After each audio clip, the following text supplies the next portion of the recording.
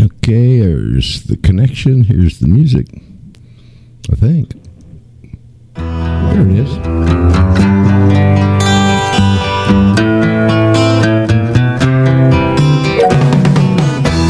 Tax the rich, feed the poor, till there are no rich no more.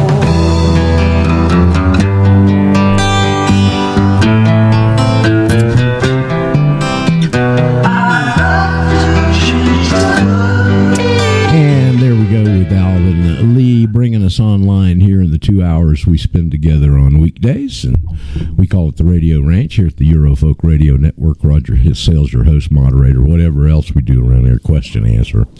And it's a Friday edition today, which is date stamped 2/25/22, and that usually means, with very few exceptions over many years, that Brent Winters is the co-host with us today. We're always glad to have Brent and his infusion of his observations and his experience and wisdom coming to share that kind of stuff with us on Fridays. Brent, I'm getting on a little bit late here today, but I know you and I exchanged messages this morning, so I'm assuming you're with us, and you can find your mute there. Yesterday we had a record amount of people on the Jitsi board here. Jeff informed us during the program 45. We had 45. I thought it was 48, 40 plus, and approaching. Somebody, it may have been Nastasha, did some research through Jitsi, and I think she said their limit is 50. Now, they can go over that, and they were talking about maybe they're working on increasing that number, and they could flip it over, believe it or not, to a YouTube stream. I'm not sure how that'd go down, but anyway, it's good to see that amount of people that want to come and get involved with us here on the platform, and that we're getting a lot of new listeners. I can tell that. And you got people raising their hands too. Oh, well, all right, we'll get to you now. For the new folks, it's impossible for me to see your hand raised, okay? And so if you got questions or comments or observations or analysis, you're just going to have to, we're going to put decorum on the side. You just got to stick your foot out there and say, Roger, hey, me. But usually today is the day, since Brent's taken time to be with us out of his schedule, we kind of turn it over to him a little bit and see if we can get some of the connections here to the real battle we fight, which is a spiritual battle, and get that firm from his point of view. And Brent's quite an accomplished guy. I often say, Brent, that you're a national treasure, and I do believe that. I'm not being facetious at all. So anyway, Brent, you with us out there, man? Do I see you on the board? I'm here, Roger. Okay, good. Glad to have you. Listen, I don't know if I didn't send you this message, I don't think, but it came from our mutual friend Thumper. In a message yesterday, somebody was wanting his Rumble channel, and I had sent him a message asking him what it was, and he shot me back that. And then at the bottom, he said I was listening to a show. He didn't identify it, but we might ask him about it on Sunday. And he said they were saying that the State Department's received 3 million of these status change affidavits. To have no idea where they got the information.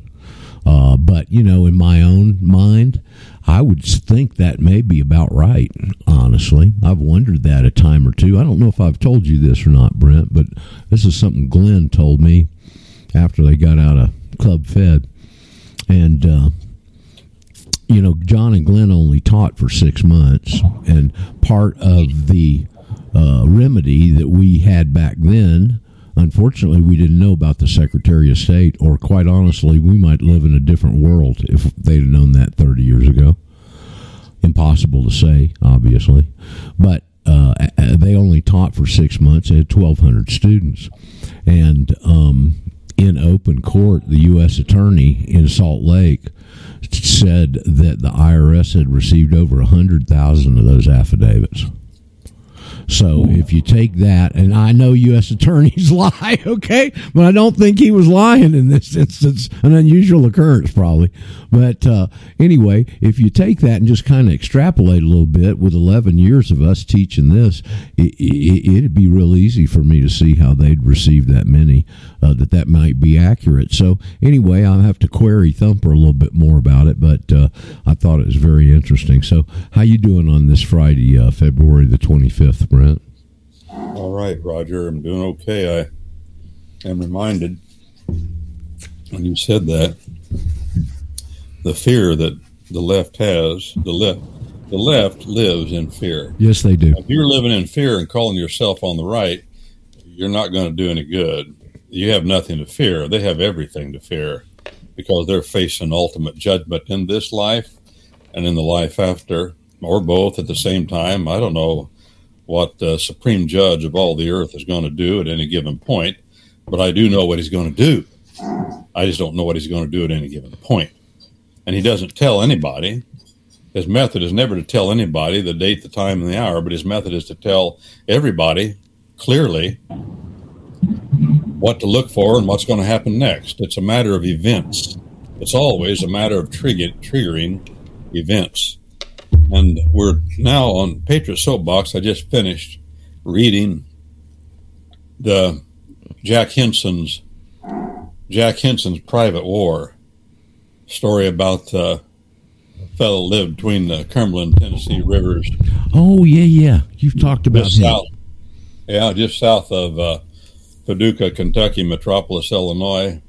Where the tip of Tennessee and the tip of Kentucky come together. The Cumberland and Tennessee rivers. One comes they all come from the Appalachian Mountains south down the lower one through Alabama, Muscle Shoals, and then they both run parallel in a general way, and then they run west and they turn straight north and run into the Ohio up through the tips of Tennessee and Kentucky. And he lived there. And U.S. Grant, of course, he was living when the war started, he was living in Galena, Illinois, and working as a tanner for his father. He'd pretty much flat busted, and he'd been 14 years an Army officer, a graduate of West Point. And people dismissed him, told him, if you don't resign from the Army, we're going to throw you out, and it won't be pretty. He was at an outpost at that time in the state of Washington, out on, as my grandma used to say, Puget Sound, Washington. She had all that kind of... She read a lot. Grandma liked to read, but she'd never been around people that pronounced the words, and so she pronounced them the way they looked. She'd talk about the Santa Fe Railroad and the San Juan Capistrano. Of course, she read about those places. She'd talk about Puget Sound. Well, that's where it was an outpost in those days in the howling wilderness to be out there. And U.S. Grant, when Ulysses Simpson Grant, when he get by himself and away from his family, which he was out there, like a lot of men do that are military men, and the military has you milling about smartly. That's what they'll do to you. They'll say, well, just stay out of sight and don't get me in trouble. That's what the chief says, or the gunny sergeant or somebody. They just want to make sure that all these ruffians, these unwashed masses of enlisted men don't get anybody in trouble. But the officers are that way too. When they get out of the way, they don't have anything, and they get to drinking quite a bit. And that's what he did. He got to drinking quite a bit. A lot of alcoholism in the military. That's what? True. A lot of alcoholism in the military. Oh, That's yeah. very true. It's part of life, and it is dangerous, though. But it is part of military life. There's no question about it.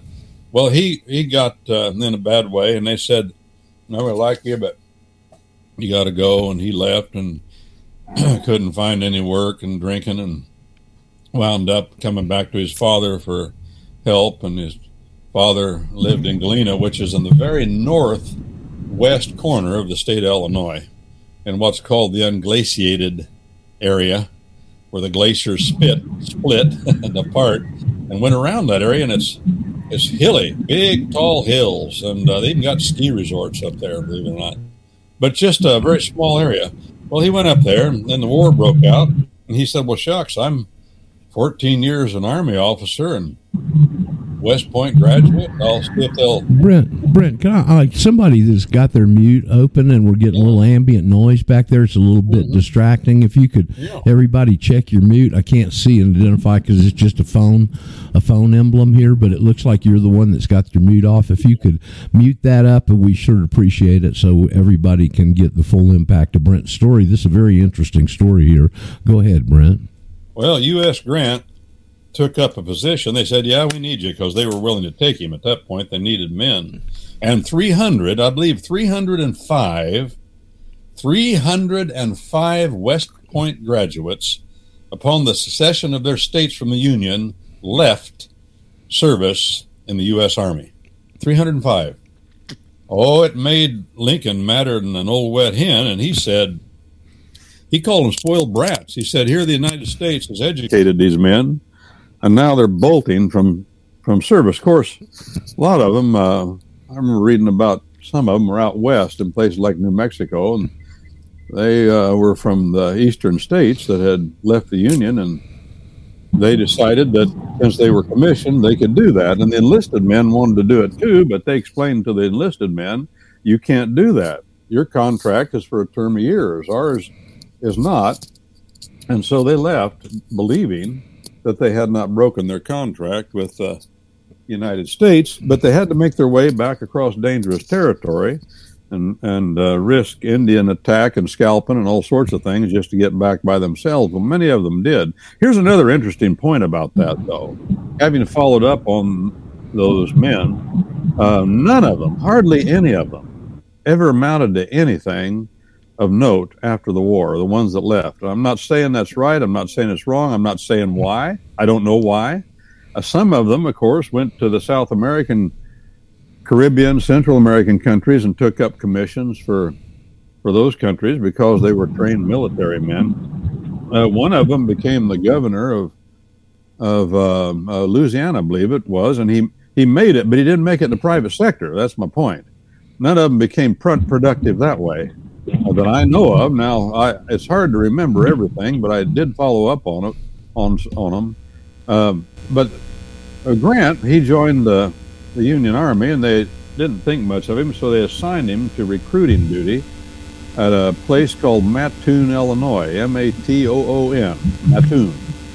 It was a railroad town where two railroads had crossed back in 1856, and a town sprung up down on the prairie, way south of where he was. But they took up a recruiting station there, and they started gathering troops. And then the war was getting hot in the West.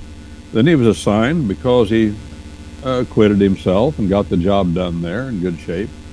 And they assigned him to a command to take across the Ohio River down by Metropolis, Illinois, and cross over into Kentucky, and to try to see what he could do about Fort Donelson and Fort Pillow on the Cumberland and Tennessee rivers, because the Cumberland and the Tennessee rivers, you see, were the key to the heart of the South. And the packet boats going up and down carried supplies to Nashville. That was one of those rivers, of course, and went through there. And then on south into Alabama, and they'd come up. Well, they wanted, of course, the Union wanted to control the Mississippi River and the Ohio River, and they hadn't got that done yet. And they had they called him Old Brains. He was a West Point graduate. His name was Old Brains. That was his nickname, because he was always thinking about stuff, but himself never did anything. And he was in charge of and it's true, he was in charge of the Department of the Missouri, which was the military map, of course. I wish you all could see what I'm looking at. I'm looking at sun shining through the woods on limbs and twigs that are covered thick with ice. Now, if you've never seen that, you ain't lived. It's amazing to watch sun come up through something like that. But it's beautiful. Of course, it melts it real quick. At any rate, so Old Brains, what was his name? Started with an H, a Halleck or something like that. But he was in command, and Grant was subject to him. Well, the Confederates wanted to maintain control of those rivers, obviously, in the West. And so he besieged one of those forts. There was a fellow down there who had a farm named Jack Henson, and he didn't want to get involved in the war. As a matter of fact, he had a big crap. I'm getting tongue-tied. He had a big, what was I going to say? A crop, a big crop. It wasn't crap. It was a crop. He had a good crop of flax, which was bigger in Kentucky. Flax, well, not flax. What do they call it? It's marijuana. Hemp. Yeah. He had a big crop of hemp, and that was a bigger crop at that time in Kentucky than was tobacco. Yep. Tobacco was huge. But he raised both, and he had a number of slaves. He wasn't a big planter, but he owned maybe a dozen or two. I don't know, maybe a dozen. That seemed like that's what it was. And all their families were there, and they were part of his family. And he saw to their lodging, their health care, their clothes, and all. They all got along great. It was a farm called Bubbling Springs in the land today it's called the land between the lakes, because the Tennessee Valley Authority has dammed up both those rivers, and they're navigatable in a way they weren't before. But then it was called the land between the rivers, because the rivers, the Cumberland and the Tennessee, they get real close there and come up, they trend parallel, and then they flow right close together into the Ohio River. And he lived on that spit, that island, that peninsula of land between the Cumberland and the Tennessee rivers. They call it a jut. In Old Anglo-Saxon, the Danes called it a jut. That's why they called Denmark Jutland, and still do. Jutland. It juts out into the sea. Well, that's what it was, and he besieged one of the forts, I believe Fort Pillow, and Nathan Bedford Forrest came to reinforce that fort from the other side. And the fellow that commanded the fort was an old classmate of Grant's at West Point, who had fought with him.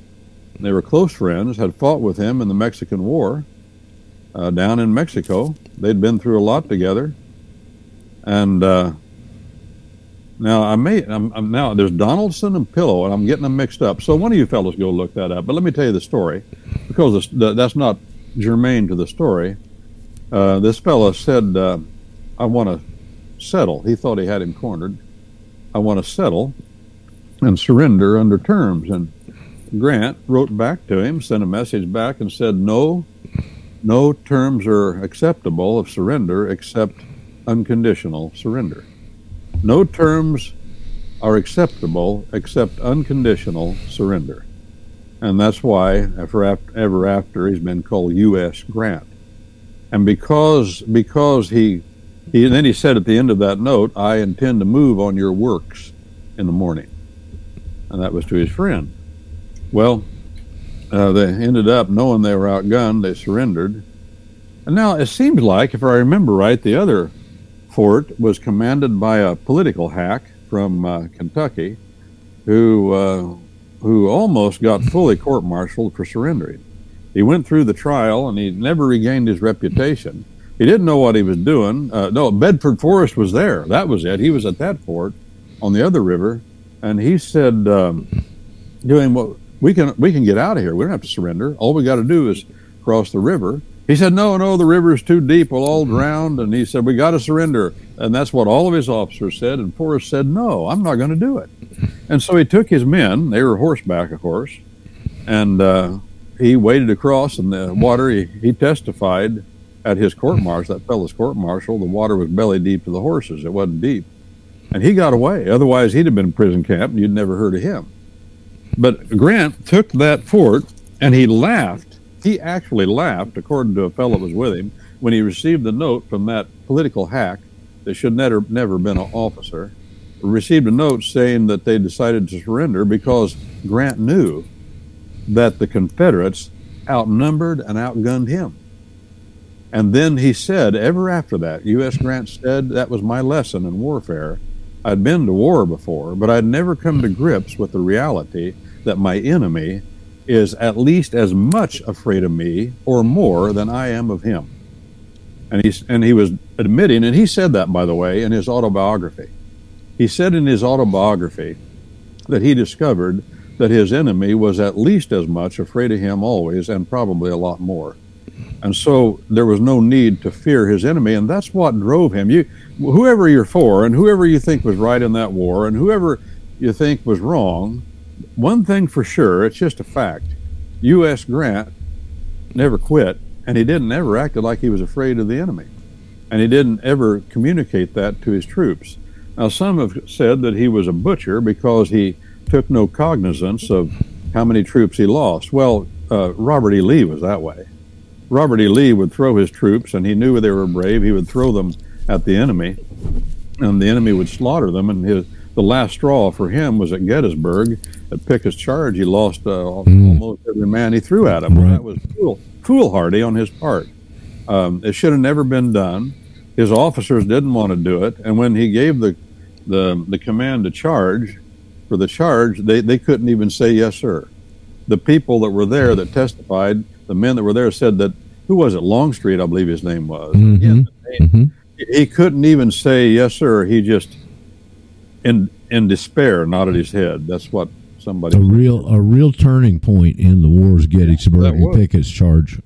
Yeah, and the battle was the turning point, and Pickett's charge was the turning point of the battle. But back to Grant. So he did all that, and Jack Henson went and invited U.S. Grant, before he was famous, before that battle, invited him into his home, fed him supper, said, I don't want any part of this war, but I'm not going to stand in your way, and if you need help, I'll help you. He even went out and recountered the battlefield for Grant and gave him a report. And so he felt like he was okay. He knew where the power lay, but he tried to maintain neutrality to a great degree.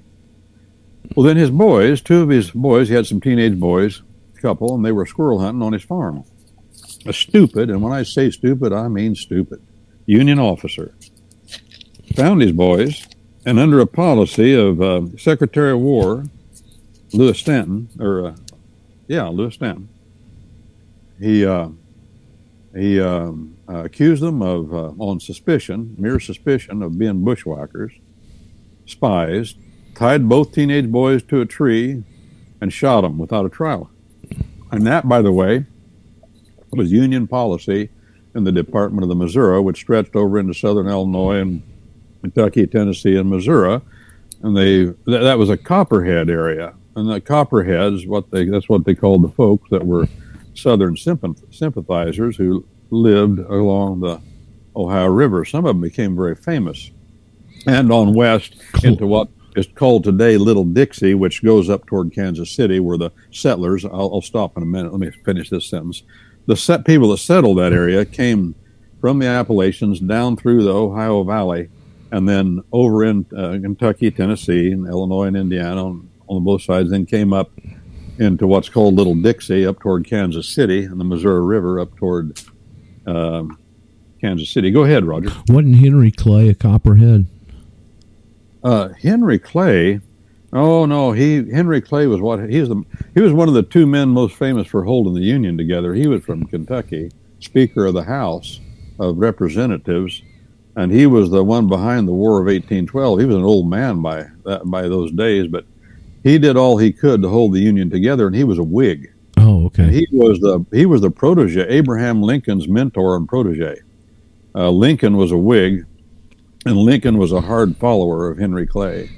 That was his hero, but his immediate hero. And, of course, Lincoln was in Congress for a short time and got to know him and all that. But as a matter of fact, Abe Lincoln's wife, Mary Todd, her name was Todd, she was from Lexington, Kentucky, like a lot of the people in that part of the world. They were migrants from coming through the Appalachians and up through there. Mary Todd's family were close associates with Henry Clay's family. She was blue blood family, the Todds, from Lexington, Kentucky. I have a friend in Lincoln married her because of that association. Go ahead. One of our friends from the Atlanta groups is related to Henry Clay. That's why I kind of always keep my ears perked up for him. And I thought he had been a Copperhead, but I remember the Copperheads were Southern sympathizers. Oh, wait a minute, Roger. Yeah, I was thinking backwards. No, he may well have been. I can't speak to that directly. I see your point. I misunderstood what you said. No, he may well have been. He was a Union man, 100%. He was like Sam Houston. Sam Houston was a Union man and was persona non grata in Texas for the rest of his life. Thomas Hart Benton, senator from Missouri, was a Union man. He told Missouri, and like Houston told Texas, don't do this. This will be the stupidest thing you ever did. Don't do it. There are other ways to deal with this problem. Well, the hotheads, this is a true story too. The people in the South had been taken up with Sir Walter Scott's novels about Scotland. His novels overtook the South. I mean, we cannot put ourselves in that time and that spirit of chivalry that overtook the South. It was a renovation of chivalry, and the South, especially the younger men, of course, it's always the younger men that want to go to war. They got into that, and they wanted to go to war, and they were saying, we've been insulted, and we're going to defend our honor, and on they went. Well, that's not all bad, of course. That's very good, but they went about it all wrong, in my humble studied opinion.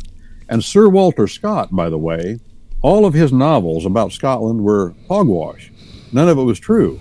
In other words, what I'm saying is, right down to the matter of men wearing kilts. Men in Scotland never wore kilts. That was an invention of Sir Walter Scott's novels. And it's funny, because even the people in Scotland, they want to revert back and wear kilts, because Sir Walter Scott wrote his historical novels, and he was trying, of course, to get his own people, the Scottish people, to have pride in themselves, but he told lies to do it. People didn't wear kilts in Scotland in ancient times. They wore long plaid robes, but they didn't wear kilts. And there's nothing wrong with that. I'm just making the point that it's a hype. It was all a hype. The whole thing about the honor of the Highlanders and the clansmen up there and all that. The head of the clans in Scotland sold all of the Highlanders down the river and made them into slaves, all of them. That's how much honor they had. And that's why, by the way, America is filled with the Scotch-Irish, is because of what they call the Highland clearances of Scotland, where the leaders, the clan leaders, sold out their own families and their own kin into Scotland, and they were on the coast. They migrated to the coast of Scotland, starving, and sold themselves into slavery. And Roger, you and I had mentioned the book that we had talked about, written on the slavery of not only the Scottish but the English-speaking people, sold themselves into slavery into the Caribbean. And the name of the book is "They Were White and They Were Slaves." Yes, and that's where we get the word redneck, because the African slaves in the Caribbean called the Scottish and the English slaves that worked with them in the fields rednecks, because their backs and their necks would get red, so that was their nickname, and that's where that comes from. Who is that? Just for the audience that may be new. Who? And I can't believe his name escapes me. The guy that wrote that, this wonderful revisionist. Is it Hoffman? Yeah, David, I believe, in it. Michael. Pardon? Michael Hoffman. Michael Hoffman. I think his website is revisionisthistory.org or something like that. Yeah. If you're not familiar with Michael Hoffman and his work, folks, and you're new to this, one of the true intellectuals in our movement, to read his books, you just about got to have a thesaurus next to you. And but boy, he's written Judaism, Strange Gods, They Were White and They Were Slaves, more than I can even sit here and recite, but extremely accurate revisionist history. He's very much of a recluse. I think isn't he still alive, Brent? He lives up in northern Idaho, I believe. Yeah, he lives up around Coeur d'Alene or something, right? He's a recluse, and he writes all the time. He did write for the AP Press for a long time, and then he went out on his own. And it's worth reading. No, you're exaggerating a little, Roger. He's such a good writer that he doesn't use words that you can't.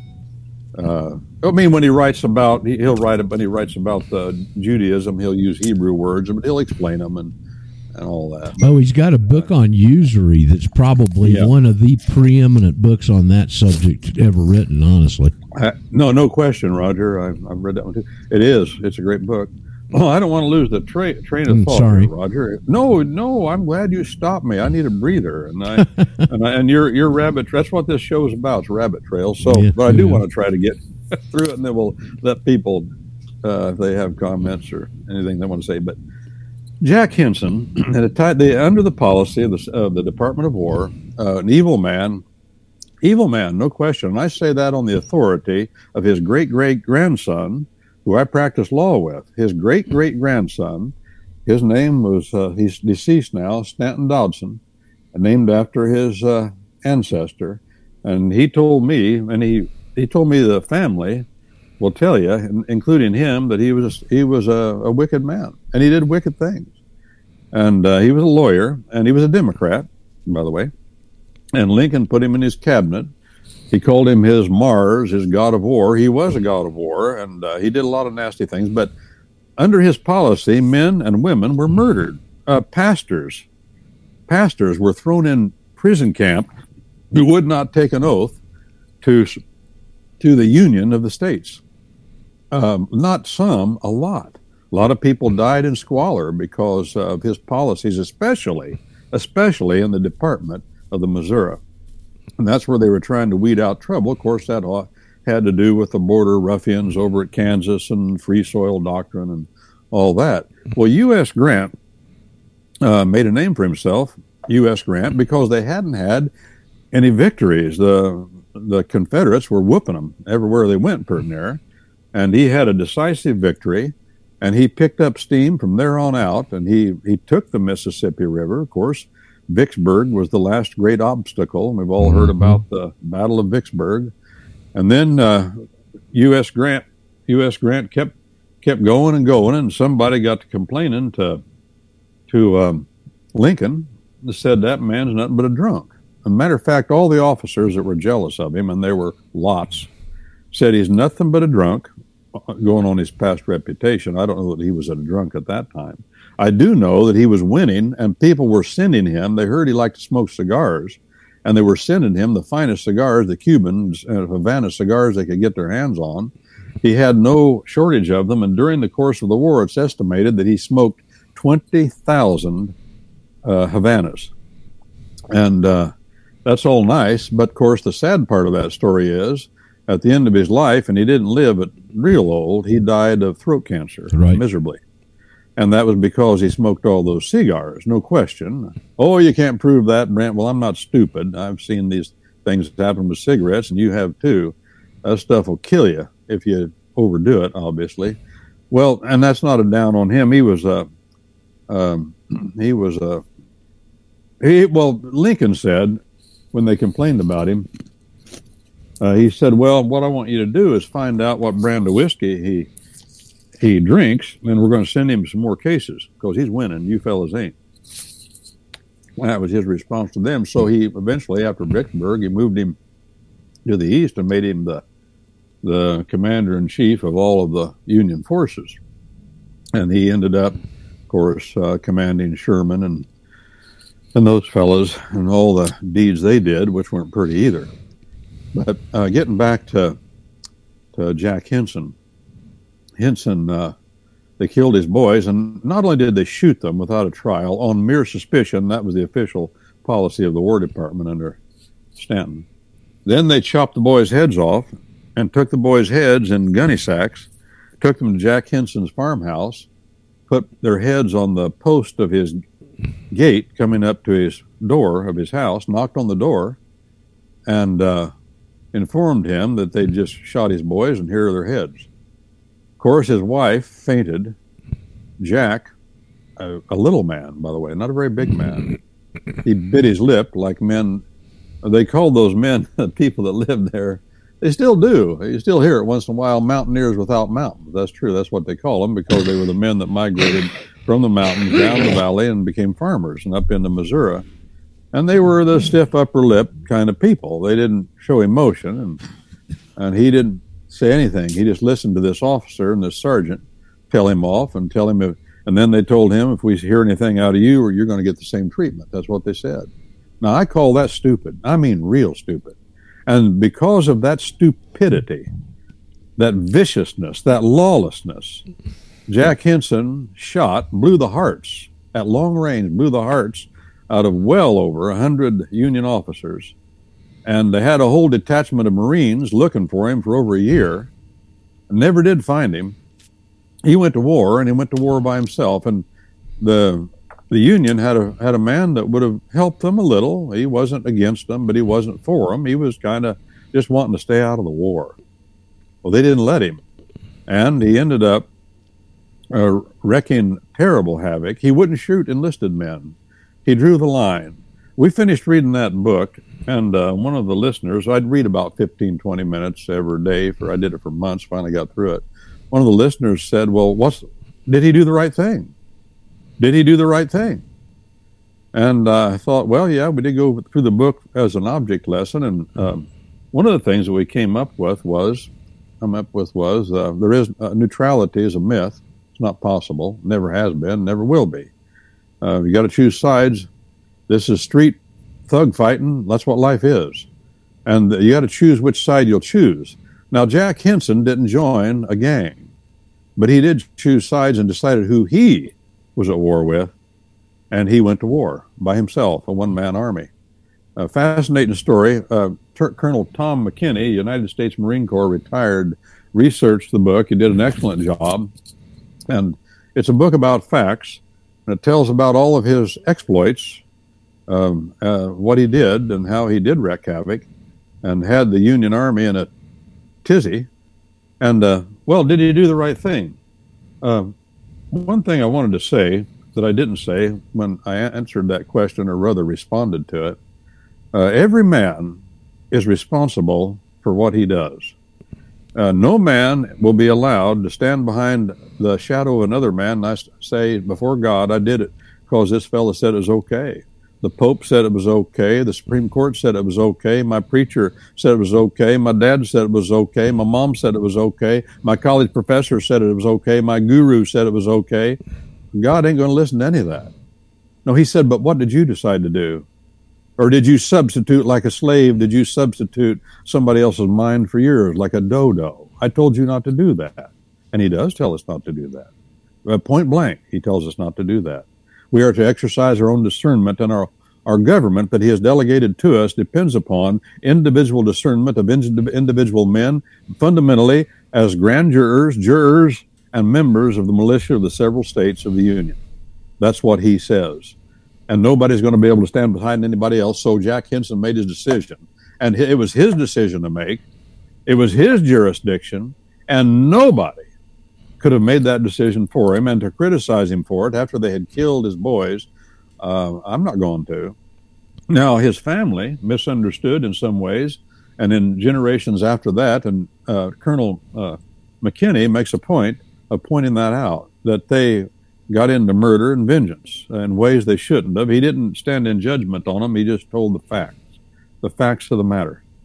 But if somebody is going to kill your family and you're the father, I did say this, and maybe this is something that will elicit response. Every man is the keeper of his own dignity. Every man, nobody can keep your dignity. I'm talking to men.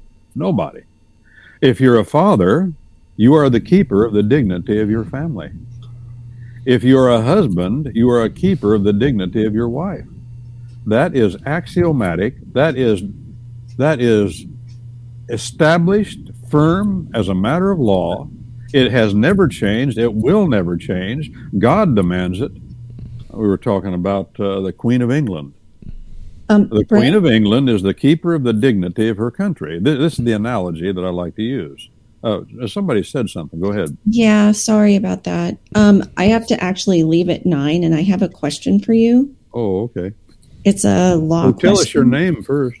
I'm Dawn. Oh, hi, Dawn. California. Now, go ahead. Hey, hon. So with regards to being a national and taking someone to court, is that a question that you can help answer? Being a national, in other words, can you take somebody to court as is that what you're saying? Yeah, like a small claims. Are you talking state court, or federal court, Dawn? State. Okay. Well, Roger, do you want to respond? Do you want me to go first? Oh, well, this is one of those shades of gray area. I don't know that I've got a definitive answer. I do know that you've still got access to the common law in the states, and I would think that is a possible thing to do, but I'd love to hear you weigh in on it. Well, I have a definitive answer. The answer is yes. Okay. That's a legal answer. That is a legal answer. In other words, the law says yes. The law says yes. The question is a judge going to give you fits and not let you into court over some minutia that doesn't matter? Right? Yeah, I've had that happen a lot. That happens a lot. But that doesn't mean it's lawful. So the answer, as a matter of law, is yes, you do. Now, what about federal court, Brent? Well, sure. Okay. Well, sure. I would think so, because they're equal statuses. I mean, they've made them equal. It's a dual political status situation, and for them to exclude you from federal court seems to me would be discriminatory. Right, and Don is focusing more on small claims. Sound to me like state court. They're not going to ask you. Wait a minute. Aren't you the one that filed that paper that says you're a U.S. national? Oh! You took your coat to the cleaner and they ruined your coat. We got to know first if you're a U.S. national, but we're not going to let you into court. That ain't going to happen. Well, I shouldn't say that. The things I'm seeing happen are shocking to me, but I hope it. So here's the thing that I'm going to be running into.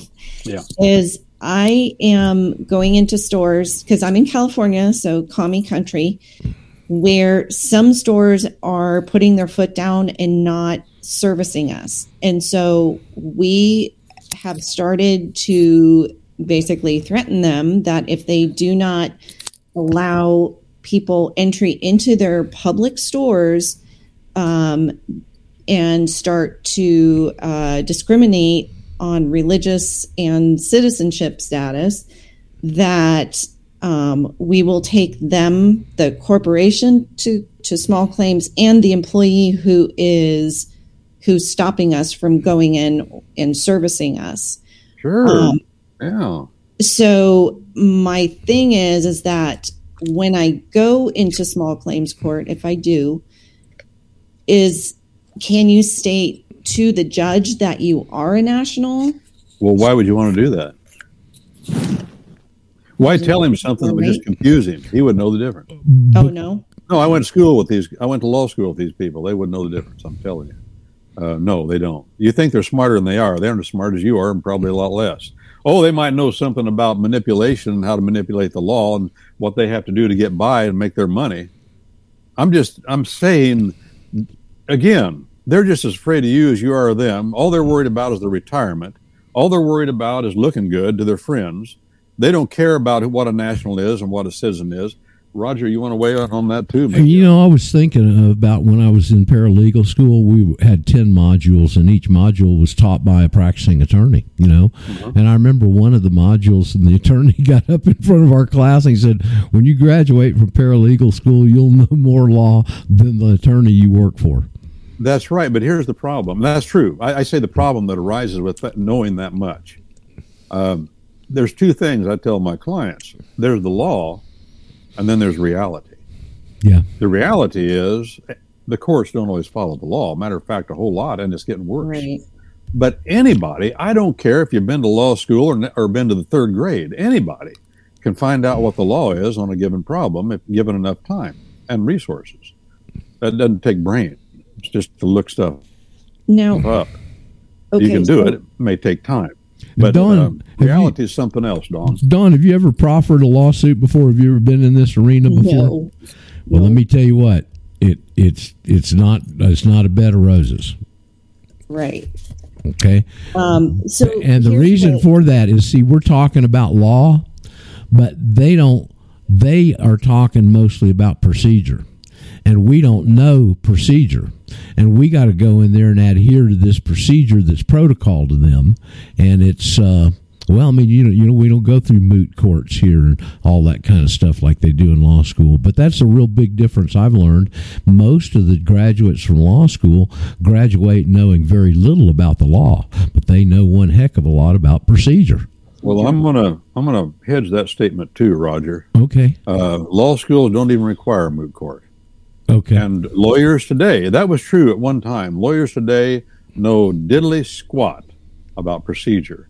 What is procedure? It is due process. What is due process? That is our common law. And they don't know anything about it. It's not taught. It's not stressed. Why isn't it stressed? Because most lawyers that can make a living do not go to trial. They just work for a corporation or they work for the government. And so due process has receded from our consideration, and with that, procedure is due process, and with that has receded our rights. The judges sitting on the benches don't know due process. That's my point.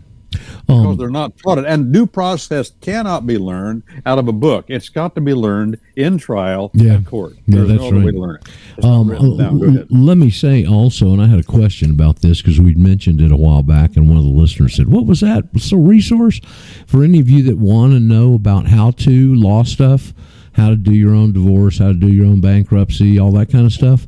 There's a wonderful resource. Dawn, I believe it's affiliated, believe it or not, with the University of California at Berkeley. And it's called NOLO Press, NOLO Press. They have an excellent series of how-to law books. And you might want to look in their selection and see if there isn't something on small claims court, and I'd bet you that there is. There is. And everything at NOLO Press is geared toward California law.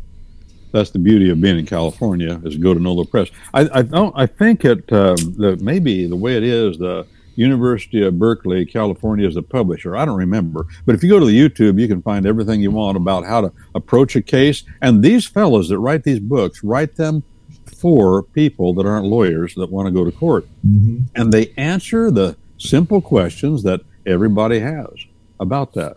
They're really good books. I agree, Roger. Thanks. Okay, so got to be caught by the law, not taught by the law. Brent Winters, Trust Law, first week. Did I say that? And I yield. That's it. Sustained. Go ahead, Dawn. So here's my dilemma out here is that they make you wear a mask to go inside the court. Well, if I'm suing because I'm not wearing a mask to go inside a store, how am I going to sue them if they won't let me inside the court? Do I say, fine, I'll wear the mask, but under duress? Well, you file paper. The only thing you could do in that case that I can think of right off the top of my head is file an action in federal court for violation of civil rights under the 14th Amendment. But you may not want to do that because you may not want to acknowledge the 14th Amendment. Yeah, correct. Yeah, see? But that's the remedy that they have said we have. Now, is it possible to go into state court with an action like that? And the answer is yes. You can also go into state court under the civil rights statutes of your state, I imagine. I'm pretty sure most states have those. Some of them track along with the Civil Rights Act and then Section 1983 of the federal courts. So you can go into California court, just file a paper with the court and don't go into court. Just you can file a paper, send it to them, put it in a file, start a case, and say, I'm being denied my fundamental right to petition government, file papers in court, and to due process. I don't have access to the courts. Now this, you put your finger, Dawn, on probably the most egregious and dangerous thing that's happened in all of this. What is it? Same thing that happened to Jack Henson down between the rivers and down there between the Cumberland and the Tennessee rivers. There were no courts to take his grievance to. No courts. They'd shut them all down. That's where we are today. If you've got to go into the court with a diaper on your head, that's not going into court. That's not a public trial. That doesn't enable you to cross-examine witnesses, to face accusers, etc. And look at the judge and see the expressions on his face when he's talking. Brent, that's really important. Go ahead. I wanted to add this because this may be important. It's an interesting wrinkle, to say the least, and it came up yesterday. What I've been instructing students to do is to weaponize their new status with the state officials by putting the attorney general of the state and all of the local officials, a DA or the sheriff, the police, maybe the coroner, maybe the public health official, all those kind of people, and tie them in to the notice to the attorney general based on the laws of agency, notice to the principals, notice to the agent, except reversal, reciprocal.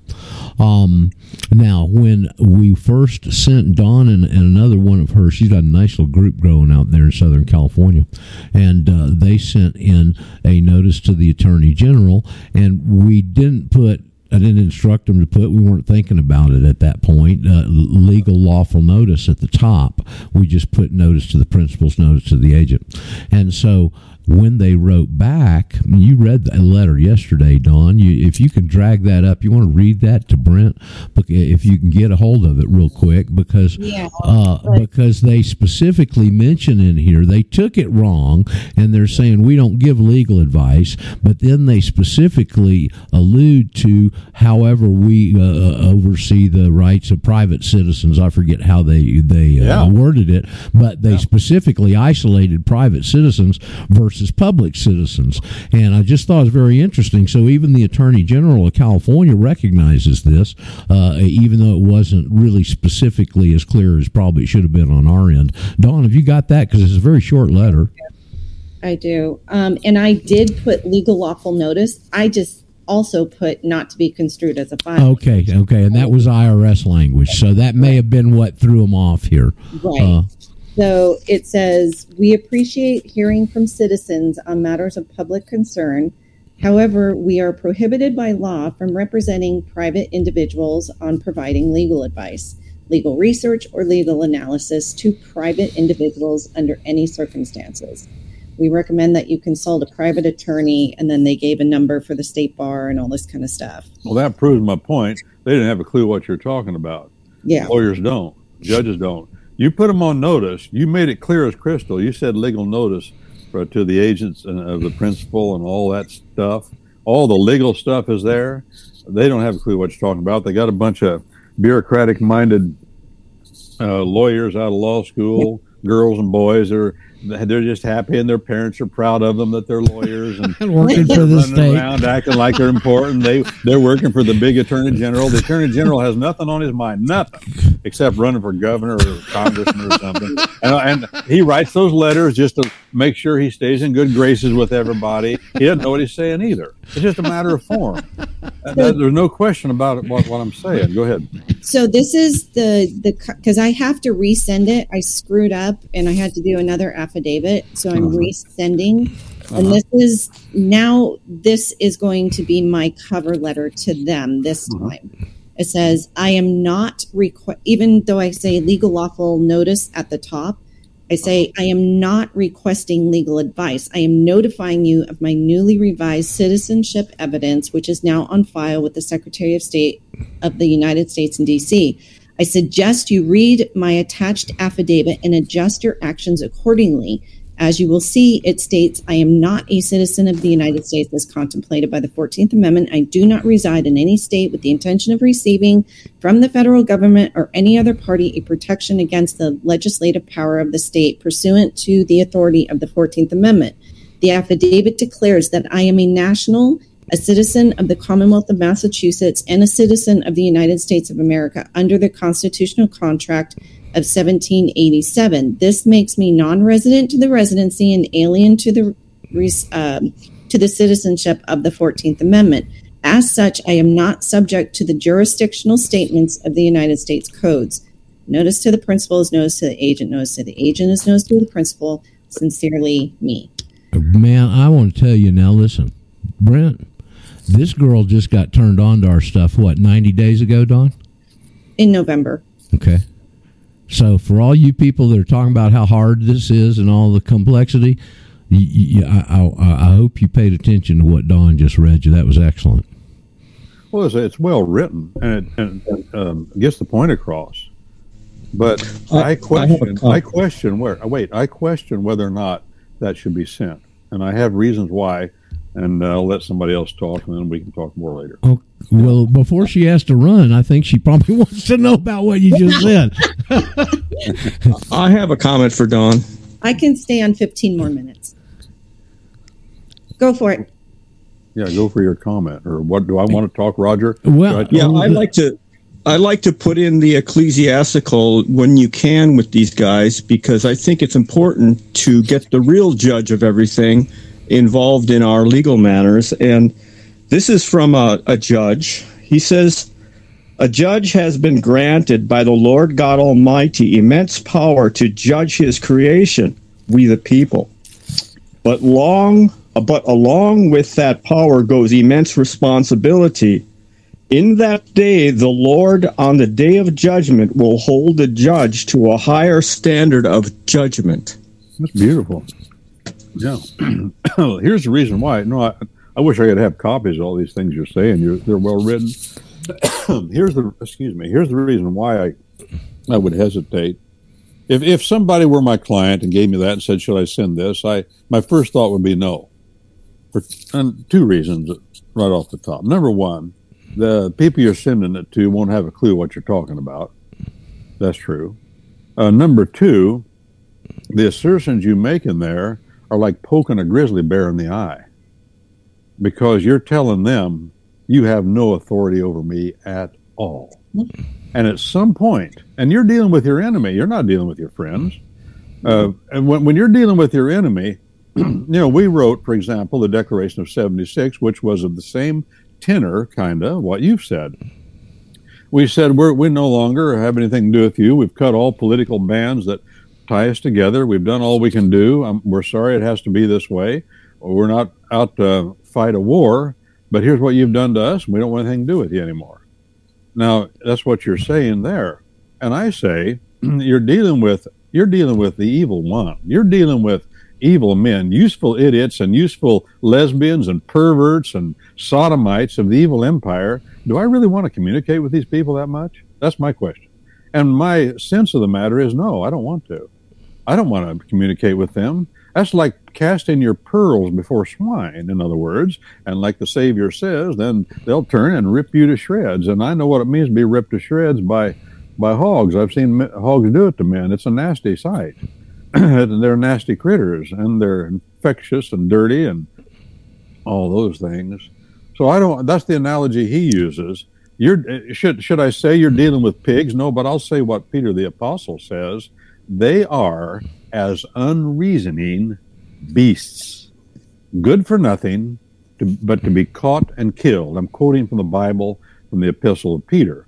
Now, Peter does not say they are unreasoning beasts. He's using an analogy, a simile. He's saying they are as an unreasoning beast, and an unreasoning beast is good for nothing but to be caught and killed and eaten or skinned. That's what he said.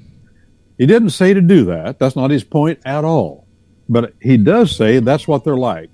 Our country now is under the control of sodomites, sex perverts of every ilk. And for us to think that their brains are working is silliness on our part. It's silly. And the Bible tells us clearly their brains are not working. God, I'm speaking point blank. This is what it means by what it says in Romans chapter 1. God has abandoned their brains. That's the way I paraphrase, and I'm fully convinced that's an accurate paraphrase of what Paul the Apostle says. By the time you've gotten to that point, you are brainless. It's brainless to do the things they're doing. And then carry that brainlessness on out and say, I have authority, and I can do this, and I can do that, and now we're going to have a summer of love while people are murdering each other in the streets of Seattle. That's brainlessness.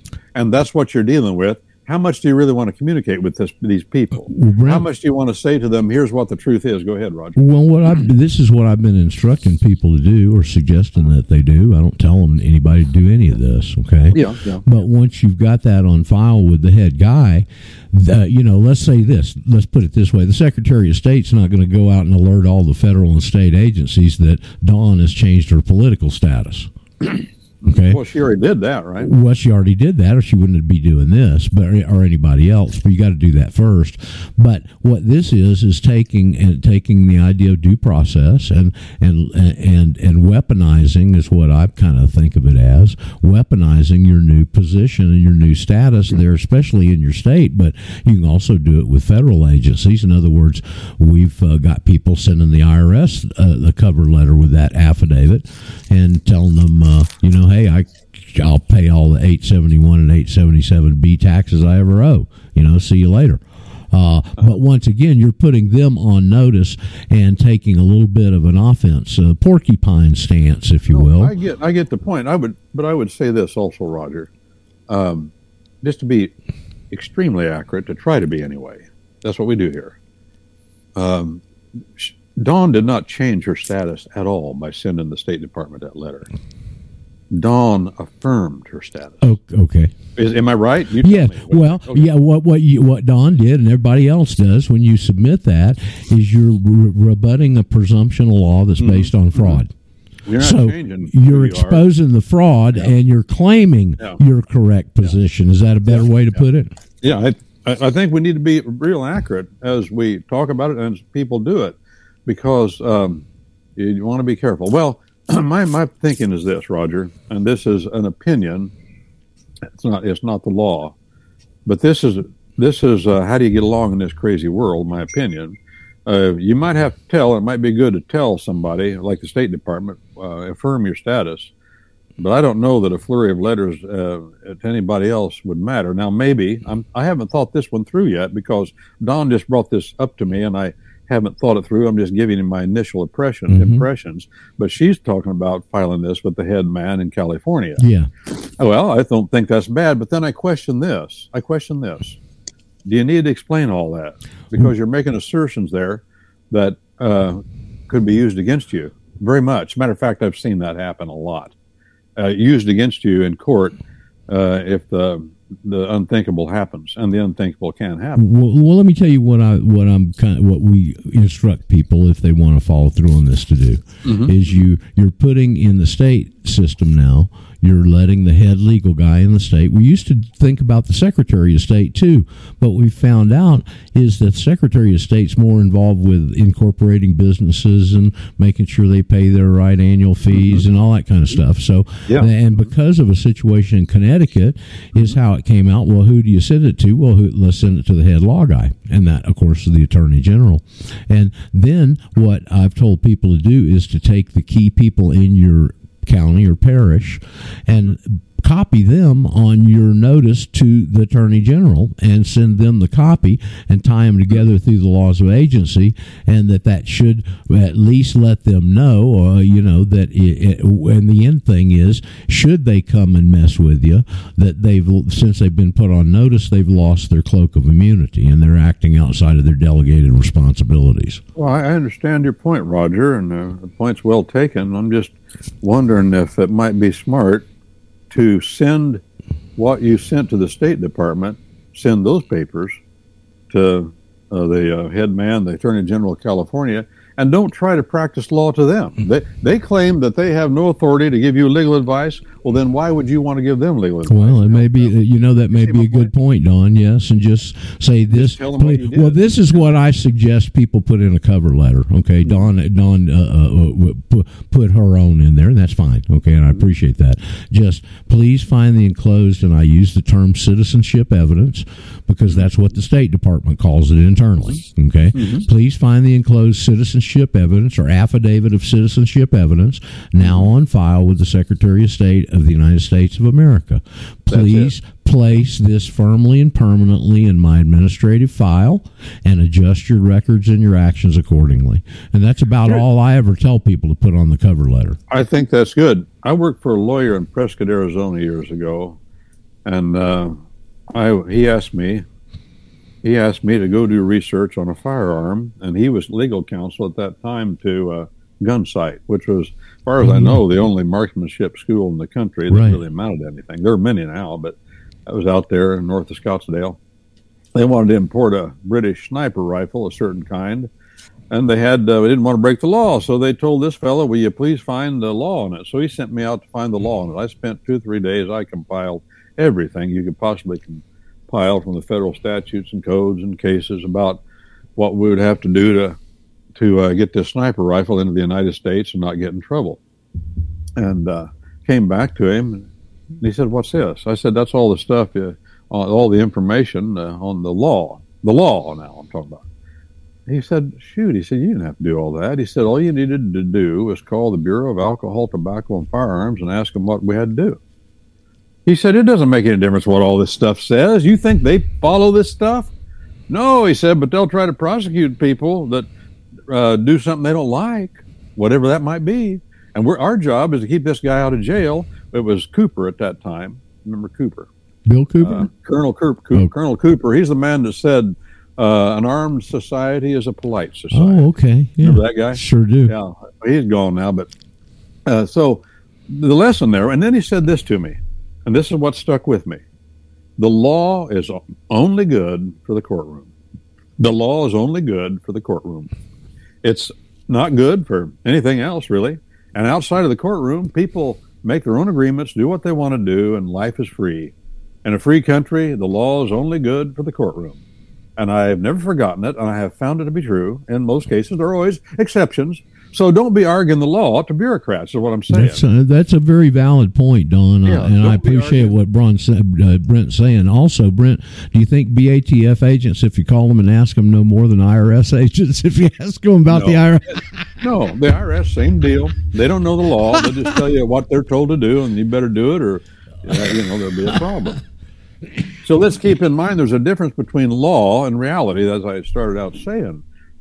There's the way things are, and then there's reality. And a lawyer, if he's a lawyer, worth his salt, he won't just tell you what the law is. You probably already know that. Most people do. They know what right and wrong is. Either you got stolen from or you didn't. Somebody wronged you or they didn't. But then to say, here's reality. I'm an officer of the court, and I'll tell you what the courts will probably do in this situation. But they can't do that. What do you mean they can't do that? They do it all day, every day. That's what a lawyer will tell you. Here's what the courts will do. So let's use a strategy here, and let's do this, and let's do that. For example, in this case, I would advise, I'm glad that you brought that up, Don, because I needed to work through that, and Roger and I were talking, brainstorming this thing, and I think that Roger has kind of affirmed my point, so that makes me feel a little better about it, too. Yeah, don't be arguing the law to these people. They don't care. That's why my philosophy with this and instructing anybody on this stuff is to keep it as simple as possible. Yeah, yep. Fact. The old keep it simple, stupid theory. Yeah. Okay, so just keep the cover letter as simple as possible, and then let the affidavit speak for itself. If they don't read the affidavit, then that's on them. At least I have proof that I've given it to them. Let me just say, they tipped their hand a little bit on that first one, because they made a differentiation between a private citizen and a public citizen. Yeah, right. But I have another request, though, Don. Would you be so kind as to go to my email? You've done such a good job of writing that. I would like to have a copy of it. I think you said it very clearly. Would you do that? Sure. Absolutely. That's a request I have. Please, send it. Go to commonlawyer.com, www.commonlawyer.com. There's a contact page there, and just drop it in the email. I'm going to contemplate what you've said a little further. Other inquiring minds would like a copy also. Inquiring minds. Stick it in the chat, Don. Okay. And then just as a parting word, I was born with a target on my back. So, my philosophy is. You mean you were born a Democrat? Well, I'm sorry. I was born with a. I don't like people taking advantage of other people, and so I will speak up, just like Jesus spoke up. Like, I'm someone who goes. I don't want to cause trouble, but I'm not going to back down from the truth. And this, to me, is the truth. And it's pure truth. Yeah. And so whatever may come is God's will. And so let's not forget, though, Jesus spoke up because he was trying to start a fight and get himself murdered. That's why he did it. I'm not trying to start a fight and get myself murdered. He said that. That's why he did what he did. He was trying to egg them on to kill him. He did a great job. That's why he came. I don't want that. Exactly, Don. Be ready to be crucified. Don, when you were saying that, it reminded me of an old Gary Larson. That cartoonist, Gary Larson, that's so funny. Yeah, right. The two deers, and there on the tree behind them is a sign that says "Deer Season Opening Day." Right, and one of the deers has got a bullseye on his forehead, and the other one says "Bummer of a birthmark." I read my mind, Roger. Yeah, well, I've already made myself a target at work for speaking up and trying to get a group together of people fighting the vaccine mandate. So, this is what happens when you're an instigator. for freedom. It's the consequences. Yep, it is. I don't want to take a gun and go and storm the castle. I want to take knowledge and storm the castle. There you go. It's a lot more fun and it's a lot safer. Yeah. I got another comment. Go ahead, Samuel. On February 29th, 1892, there was one of the first Supreme Court cases. It was Holy Trinity v. United States, and the Supreme Court stated that early on that this was a Christian nation. Yes. So if you're a Christian nation and you decide you don't want to put a diaper on your head, I think the judge might go with that. Well, you have to tie it though to a course. That's good. I'm glad you brought that up, of course, and we want to tie it to we have to be able to get religious liberty under the First Amendment. A fellow has to be able to articulate why he didn't want to put a diaper on his head. In other words, you got to be able to say something like, Genesis chapter 2, verse 7 says, God gave me the nephesh, the breath of life. And I don't want to impede that. To despise the gift is to despise the giver, or something like that. And there are other ways that can be approached, but you have to be able to articulate what you're saying, and you have to be able to show that it is a conviction and not a preference. And the way you show it's a conviction, you'd be able to get in front of the court and say, it's been 2 years now. I've been thrown out of 2 or 3 different places. My family has abandoned me because I won't put a diaper on my head. I've never put a diaper on my head, and I won't do it because it's a conviction. I don't care what you do to me. You can throw me in jail. You can try me in federal court. You can crucify me. It's got to be a conviction that death does not move. That's what the Supreme Court said in Wisconsin versus Yoder, the religion clause of the First Amendment. That's a high standard. And but it is doable. I know a lot of people, and I, for example, the diaper on the head, yeah, I'm not for that, and I've not wore a diaper yet. Don't intend to. But the jab, if it comes to that, I think people would be even more convicted. Of course, conviction is not a matter of degree. Either you're convicted or you aren't. That's the Supreme Court's point. If you're convicted, it's no longer a preference can be exceedingly strong and go on for years, and then you have one hiatus, one point where you gave in, and if the other side, the government, can show that you gave in at that one point, they threaten to throw your wife in jail, so you gave in. Well, that's not a conviction then. They threatened to throw me in jail, and I'm not giving in. Okay, you did that, but they threatened to throw your wife in jail, and you gave in. That's not a conviction. So this conviction standard is high under the First Amendment. It's important that not only you have a conviction about what you're doing, you can articulate it, number 2, said the court, and number 3, you got to be able to prove that you've never wavered. That's a high standard, hard to do. Back to you, Roger. Wow. Dawn, you got a split? You got any other questions or comments before you have to run off? Nope. Okay, well, I sure want to, again, commend you on how much you've absorbed and the way you've attacked this and the way you've made the commitment and that you see the powerful aspect of what we got here. You know, when we're young, and as I was mentioning the other day, in vacation, Bible school, whatever exposure you had to those types of institutions when you're young, hopefully you had a lot, and we'd hear things about how powerful the truth is, but you see, when you're young, you can't put that in a context that you can understand. Okay, they're just kind of words. But let me tell you what, you get into this and grab Excalibur here and start swinging Excalibur, you'll learn about the truth and how powerful it is, because it makes these bastards stand mute. And that's no criticism of their mothers, but we also... It's their father. Yeah, we also appreciate Dawn bringing this up and hanging in with us till we kind of hash through it. Yeah, thank you, Dawn. Thank you for answering me. Okay. See you next week, okay? Will do. Hey, Roger? Yes. I want to ask Samuel where he got that quote from. Samuel?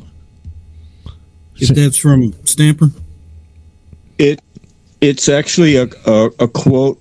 It's the last paragraph of the back of his book, Fruit of the Poisonous Tree, but it's another judge commenting on the book. It's not Stamper.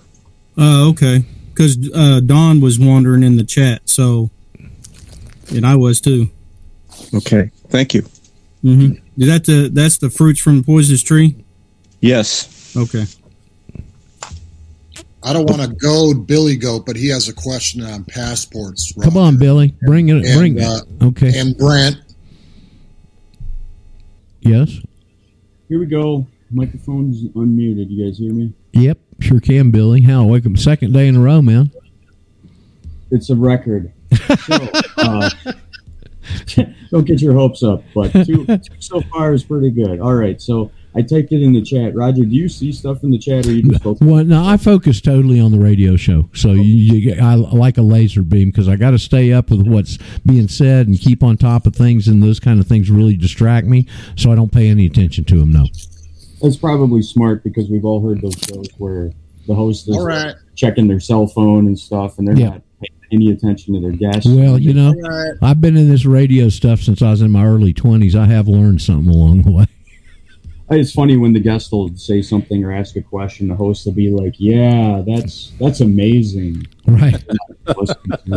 Anyway, so my question here, we'll keep it on track. I typed in. I'll just read my question. It's in regards to the 5 types of passports that I found there are. There's the blue one, which is called the fee, like the regular one.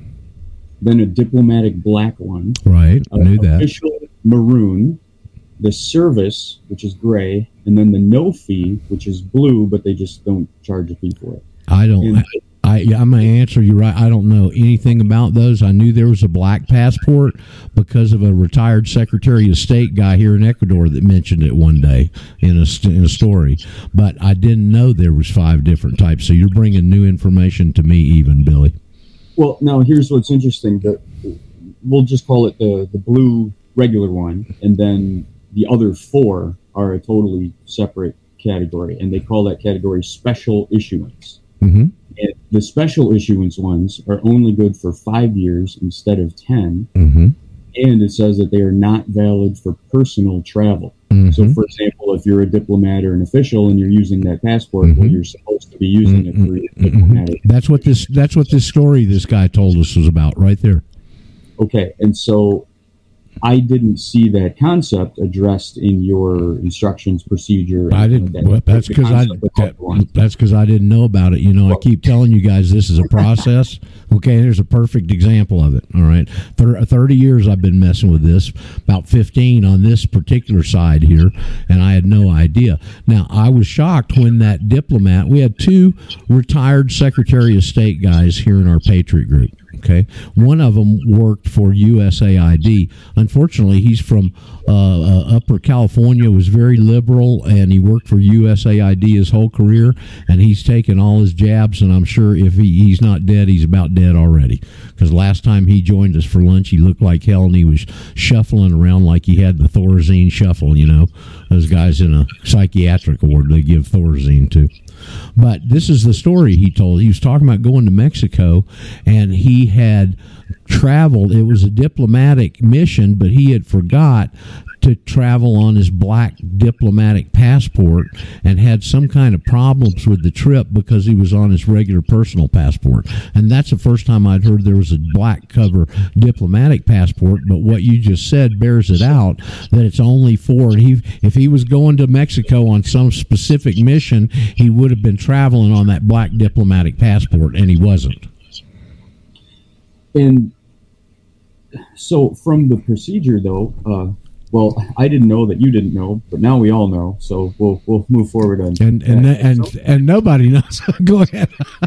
Well, and some people are not getting the booklets at all. They're just sending $30 and getting the card. Correct. Okay. So I don't know now if the cards themselves have different designations on them as well. I would imagine they would. I don't think if people are looking for your same numerical designation and you've got both, I don't think you're going to find that it correlates between the card and the booklet. The booklet, and the only reason you need a booklet is to travel internationally. And that's because they can't put visa stamps on your passport card. Okay, when you're going into another country, the country stamps the day you came in, and the country stamp, and then you've got, with most countries, 90 days as a tourist visa, and when you leave, they put another stamp, hopefully close to next to the other one, that the day you left. Okay, and you can look through somebody, especially that's a traveler. Sometimes people travel so much that they have to go back to the State Department and get them turn in their active passport and get them to put extra visa pages in because their visa pages are full. Okay, I've heard of that happening. So that's the only reason that you need that booklet. But when you go into another country, they take the booklet and they open it up to that picture page where it's got the digital information at the bottom and the code, and they swipe it through this swiper thing, and they can see what pops up. Of course, you can't, and that's that bureaucratic high security or whatever profile there where they've got all of your information listed, and that's the difference. The year that I got my first passport, Billy, was 2007, and that was the year that right before summer, whoever I guess it was Bush must have been the president, and they changed the law on traveling to adjacent countries. And up until that point, if you were going to a cruise on Carnival Cruise Lines or something, or going to Canada or Mexico, or going to the Caribbean, all you needed was a driver's license. But they changed it that year, and you had to have a passport and a passport card, and that changed the whole ball game. It took me a long time to get my passport because they changed it close to the summer, if I remember, and everybody that already had summer plans had to get in there and expedite their passport apps and get their cards so they could continue with their already paid for plans. So I'm not sure if that clarifies anything you were asking, but there's a little background for you.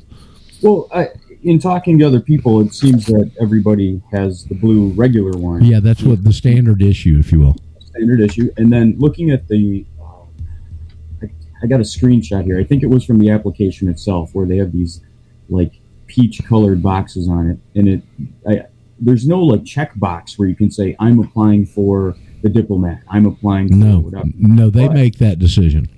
Right. Okay.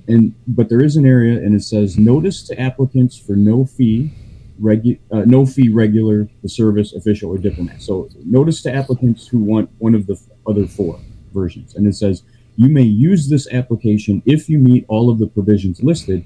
However, you must consult your sponsoring agency for instructions on the proper routing procedures before forwarding this application, and your completed passport will be released to your sponsoring agency for forwarding to you. Okay, so you got to have a sponsor, and it's got to be an agency. Right, and then I'm thinking, am I my own sponsoring agency? I wouldn't imagine that's how they're wording that. I was getting pretty nervous about that concept. So now there are a few people that somehow got the diplomat or the one of these other ones, and I don't know how they did it. It appears to be a Russian roulette type of assignment at the State Department. Because the ones we have found, and there's a list, I've got a list of internal lists from the State Department on those numerical designations.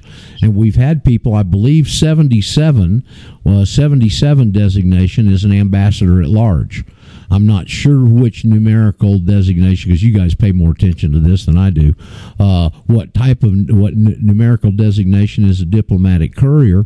But we've been told people that have filed paperwork are listed as a diplomatic carrier. Now, Billy, let's look at this through our enemy's eyes. Okay. There's a lot of bureaucrats that see these profiles and stuff in the background. That you probably have to have you either have to have an employee or a top secret clearance to see. Okay. Now, hold on. Just so I understand, that's the TSA, the cops, that's what you mean? When they pull up. Well, yes, I guess so. Okay. And so in the back, when they pull up that profile, you file an affidavit, let's say hypothetically here, and now you've overcome the presumption that you're a citizen of the United States and you're a national. They're not going to have a little box there on that page with all the information on it that says, Billy caught us, he's a state citizen. Okay, they don't want the bureau. They've gone to great lengths to hide this. They're not going to put anything that really designates it where everybody else internally could see it. Okay, that's my thinking on this. I don't know this gospel. Okay, so to me, that's why they're going in and assigning all these different things, either national 09, and that could be a national or non-citizen national. Evidently, again, we don't know. Okay, but we don't have a definitive answer here.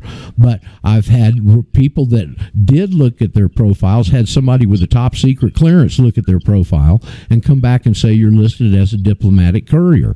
When we were going over these codes one day, somebody came on the air that had 77, which is an ambassador at large. So it seems to me that and you see those statuses, those things, a diplomatic courier and ambassador at large, would have the same types of rights and protections that a state citizen national would have. And so, to me, they're using those designations to hide the fact that they don't have a box that say, Billy caught us, he's an old state citizen. Does that make sense to you? I think so. Over time it will. I'm listening to your other recordings and stuff like that. But are you saying, I don't know, are those numbers actually on the card or passport? Yeah, yes, they are. They're on the passport card. But some people only have the card and not even the passport. Well, and there's no sense to have the passport book and spend the $130 or whatever it is if you're not going to do any international traveling. Because I'm going to tell you what, anybody that leaves the country and comes down here, the first thing you sit down and say, go to a copy store, get your passport copied with plastic lamination on it, and don't take your passport out. Because if it gets lost or stolen, it is a pain in the rear end to get that thing replaced. Well, and that's another reason that I would want the card and the passport. At least I'd have two items to use. Well, I mean, look, it's an individual decision. I'm not going to tell anybody what to do, okay?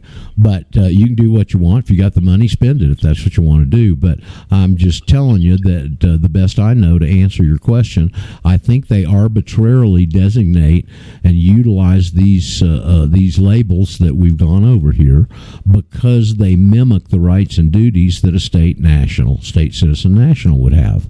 But they don't have a place on the back where it says state citizen national. I may be wrong. I'm just kind of speculating because I don't have a top security clearance and Blinken hadn't returned my calls. You're not on Blinken's priority list. Thank God. Yeah, I guess so. Well, okay. I'm just going to fill it out as instructed and go from there. And if they come back and send me a black diplomat or something, they won't. We've never had anybody that happen to anybody. They're going to do the standard issue, okay? And it, just like it says, warning, you can attach documentation, including affidavits. So write you out a simple affidavit. Doesn't have to be 32 pages, thank goodness. It can be one sentence. Go get it notarized.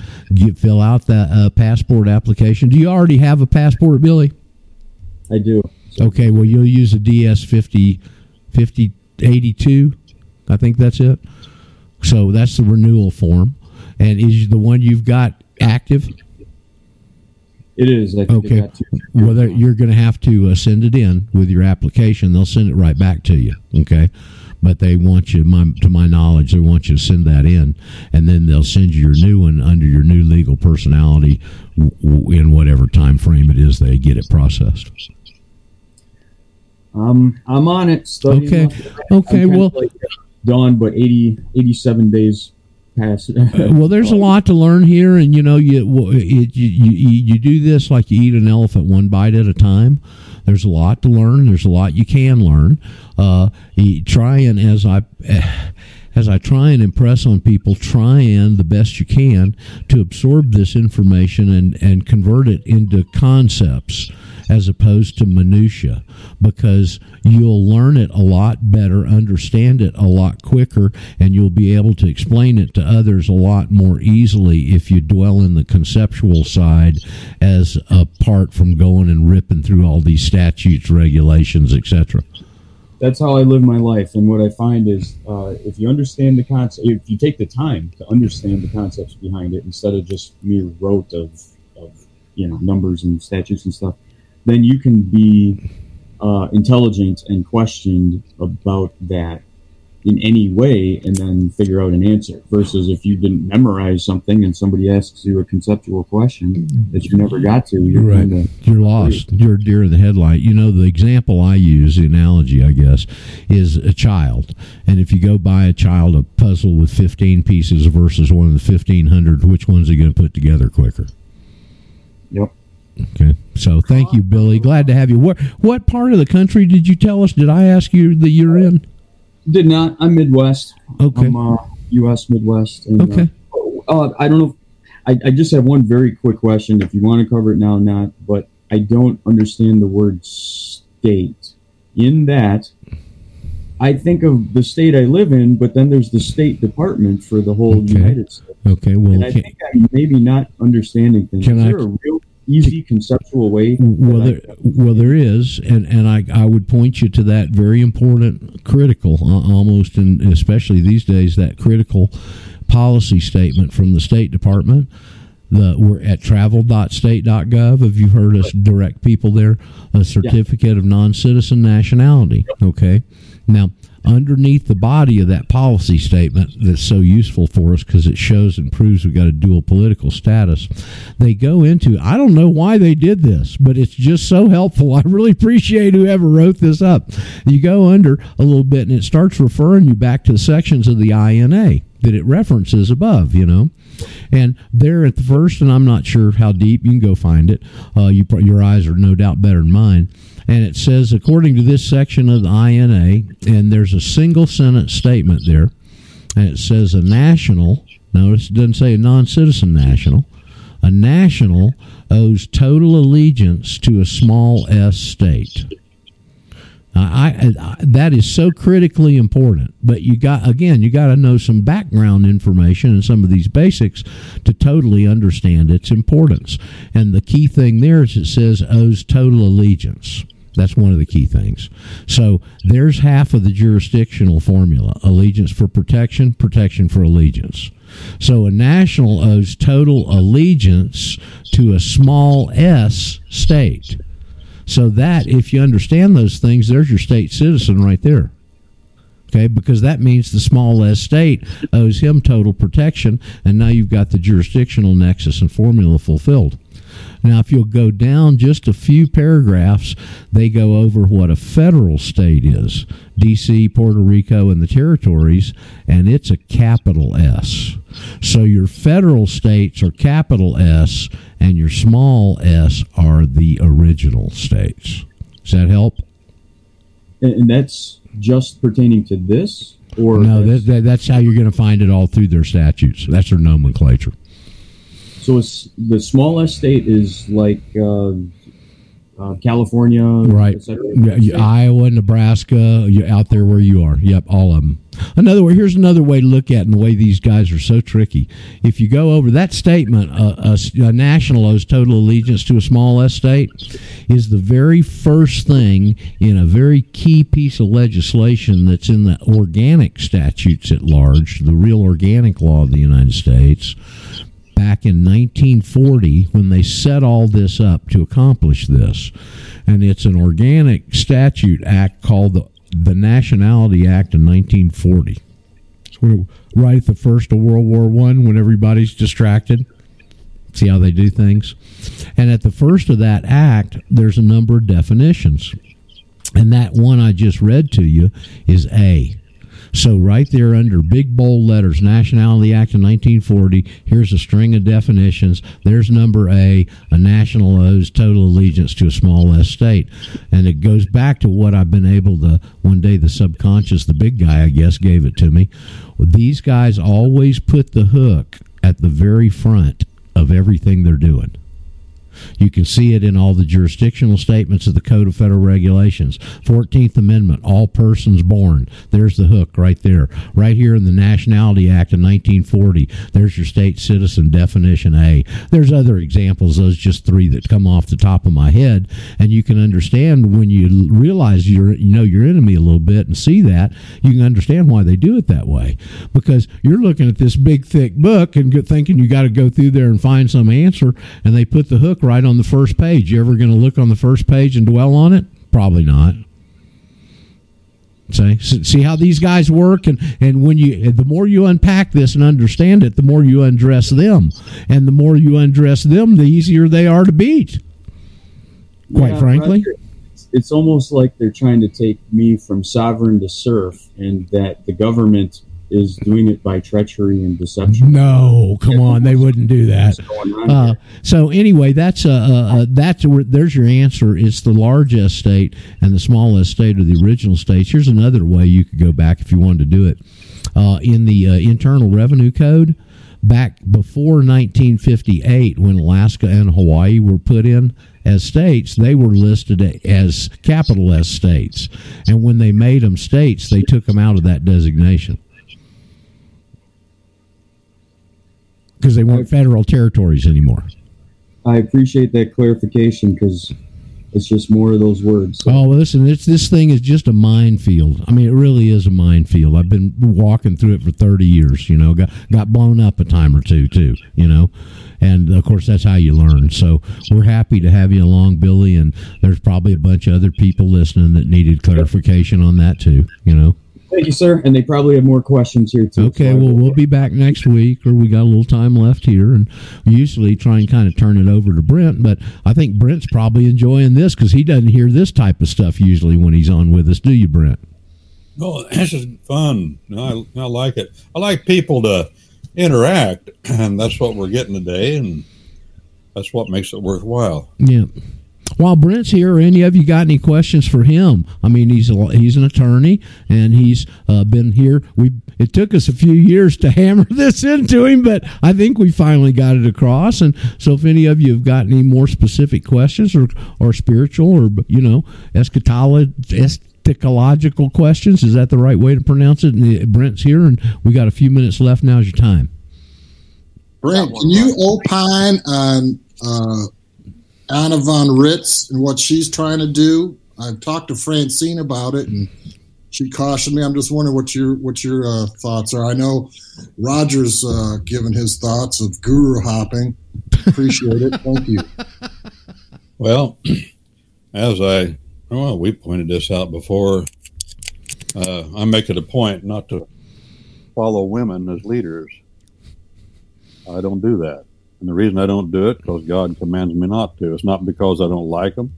It's not because I don't think they're smarter than I am. It's not because I don't think they're even stronger than I am in many ways. It's just because God said, and that ends the matter. It's the way things are, and they're not going to change. And it's the judgment of our country that this is happening. I am amazed. I'm amazed about how many thousands of people follow her. It's shocking. Without giving an opinion, I don't know whether she's right or wrong. There are a lot of gals that are right about a lot of things, but it's not my job. As a matter of fact, it's against my job to just follow along as though they're in charge and they're the leader. That's wrong. That's what's our nation is now under that judgment in the churches, in the government, in the courts, everywhere. Mm-hmm. And I don't care what your arguments are. It's of no consequence. If God said it, that ends it. People say, oh, women can go serve in the military. They've proven they can fight. They've proven. Sure. You take a bunch of women and get between them and their children, they're going to fight like rattlesnakes. That doesn't mean that that's what God said to allow to happen in every case. We are to do what God says. We got problems in this country. And the most fundamental problem to government in America is, as it has always been, is that men follow women, period, end of paragraph, end of sentence. There's nothing more to it. Is it any mystery why the first story in the Bible, the first narrative, the first record is about the struggle between a man and a woman and how the whole race of Adam plunged itself into utter depravity and darkness because, as God said to our grandpa Adam, because you followed your wife. Now, I'm going to put it more in tune with the Hebrew text. Because you followed your woman. Doesn't really mean wife necessarily. It means woman. It's not a bad word. I'm just making the point. Are gals smarter than us? And yeah. Should we listen to them? Oh, yeah. I listen to my mother still. 90 years old. I listen to her.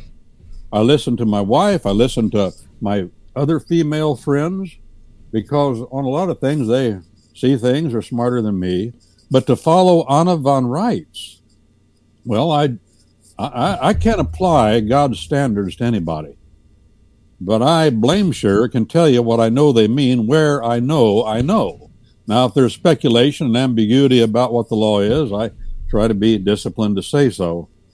But this I know, Jesus Christ referred back, cited the creation narrative just to show. Paul the Apostle did the same thing, to show the arrangement of authority between men and women. The family's broken down, women are being abused, children are being abused by exponential numbers greater than they were last year and the year before. And increasingly, the judgment of God is on us. Isaiah chapter 3, verse 12. Women and children rule over you. Oh, he says, Isaiah says, he's echoing God's words. Oh, my people. My people? Ha'am, the Hebrew word, means militia. The males, not the females. Oh, my people. Women and children rule over you. Well, that's why I look at everything through that initial lens, and I see the problem. There never will be sound government in America or in Canada or Britain unless and until men take up their responsibilities, and they're not doing that. It's too easy. Oh, just let the gals decide. They'll take care of it. Well, there are things they do take care of because it's their jurisdiction, and you don't interfere in it. You let them take care of that unless you see some danger. But I was saying before when we first started, it's the purpose for the jurisdiction of every male to defend the dignity and keep and defend, be the safekeeper of the dignity of his family. That's no small task. Matter of fact, that's a brutal task. If you've tried it, just try maintaining your own dignity. How undignified are you? I'll tell you exactly how undignified you are. You are as undignified as you do not know and safeguard and do the law of God. That's how undignified you are, and it gets real rotten real quick. That's why we have need of a Savior. But in the meantime, because he's given us a new heart, we have the mind of Christ, says the apostle. Well, what's the mind of Christ? It's the Bible. We have it, he says. We have it right in our hands. What do you know about it? Anything? Are you in it daily? If you're not, you're going to be going down that road of undignified behavior, and it will tear down the dignity of those of whom you're responsible. If you have children, it will confuse them. You have a wife. Remember, I repeat this over and over. God did not castigate our grandma Eve for what happened in the Garden of Eden, like he went after Adam. And the reason is, Paul the Apostle tells us in the Newer Testament, because the male is endowed with more discernment than the female. Doesn't say more intelligence. It doesn't say better logic. I stress this often, but more discernment about fundamental things. There never has been in the history of the world a woman philosopher of note. Never has been a woman theologian in Christianity of note. Never. Never has been a woman orator of note. Oh, there have been a lot of them they call communicators. Why is that? Because God has wired them different, with a different job. A different job. And if they leave the jurisdiction, if any of us leave the jurisdiction God has given us, we will lessen our power by that degree. And now it's happening with the confusion of sexes. That's the bottom fundamental line. And so when you talk about Anna, I just know this. No, I don't listen to her. I don't listen to her. I don't badmouth her. I just don't want to follow her. I don't follow, what's that other little gal's name that's supposed to be so smart? Patriot, ex-prosecutor, a lawyer. Oh, Hall? Yeah. Well, I'm sure she says nice things. But men, you maintain the dignity of yourselves and your family, and it's beneath your dignity to follow women. And the Bible says that it's beneath the dignity of the man and even of God's people to allow a woman to speak in front of the congregation. That's not a matter of culture. Paul the Apostle is the one that said that, and he goes right back to the creation narrative of Adam and Eve to establish his point. It's that true. It's that fundamental, and that important to everything we do. It's the elephant in the room that folk don't want to talk about. I wanted to talk about it. Go ahead. I wanted to ask you something, Brent, that stuck in my mind. It's a comment you made back for the folks that hadn't been around here long. At one point, when I was in Argentina, Brent had a couple of sponsored trips up to Alaska. Of course, I used to live in Anchorage when I graduated from West Anchorage High School. And so he was up just above Anchorage there in the Matanuska Valley around Palmer and in that area, very, very big agricultural area. And you were brought up there to do some talks and stuff, if I remember right. And it was amazing because here I am in the southern hemisphere in the upper reaches of Patagonia. And here Brent is up in the Matanuska Valley of Alaska on an internet feed that was on a laser beam.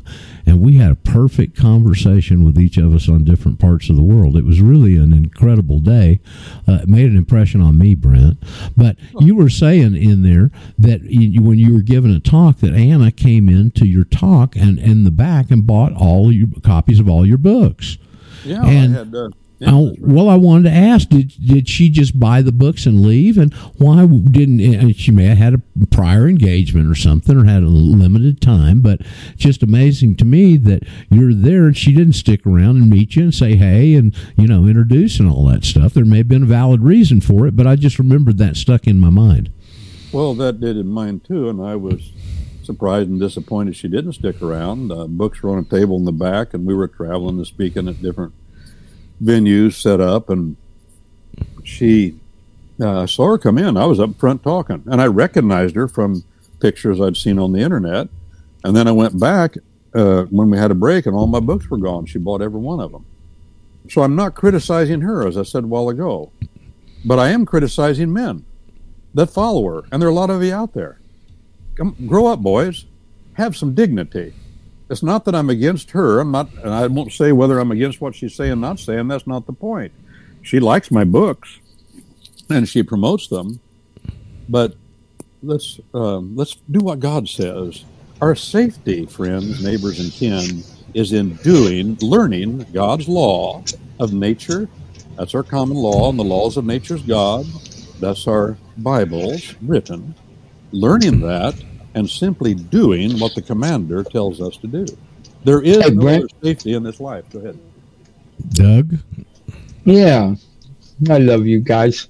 I love everybody in this thing here. We got a good bunch here, Doug. We got a real good bunch.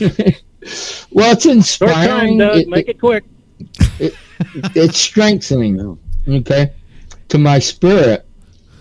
Brent, the things you've been speaking about, I go to 2 Timothy 3:16. This is a confirmation of what you've been saying.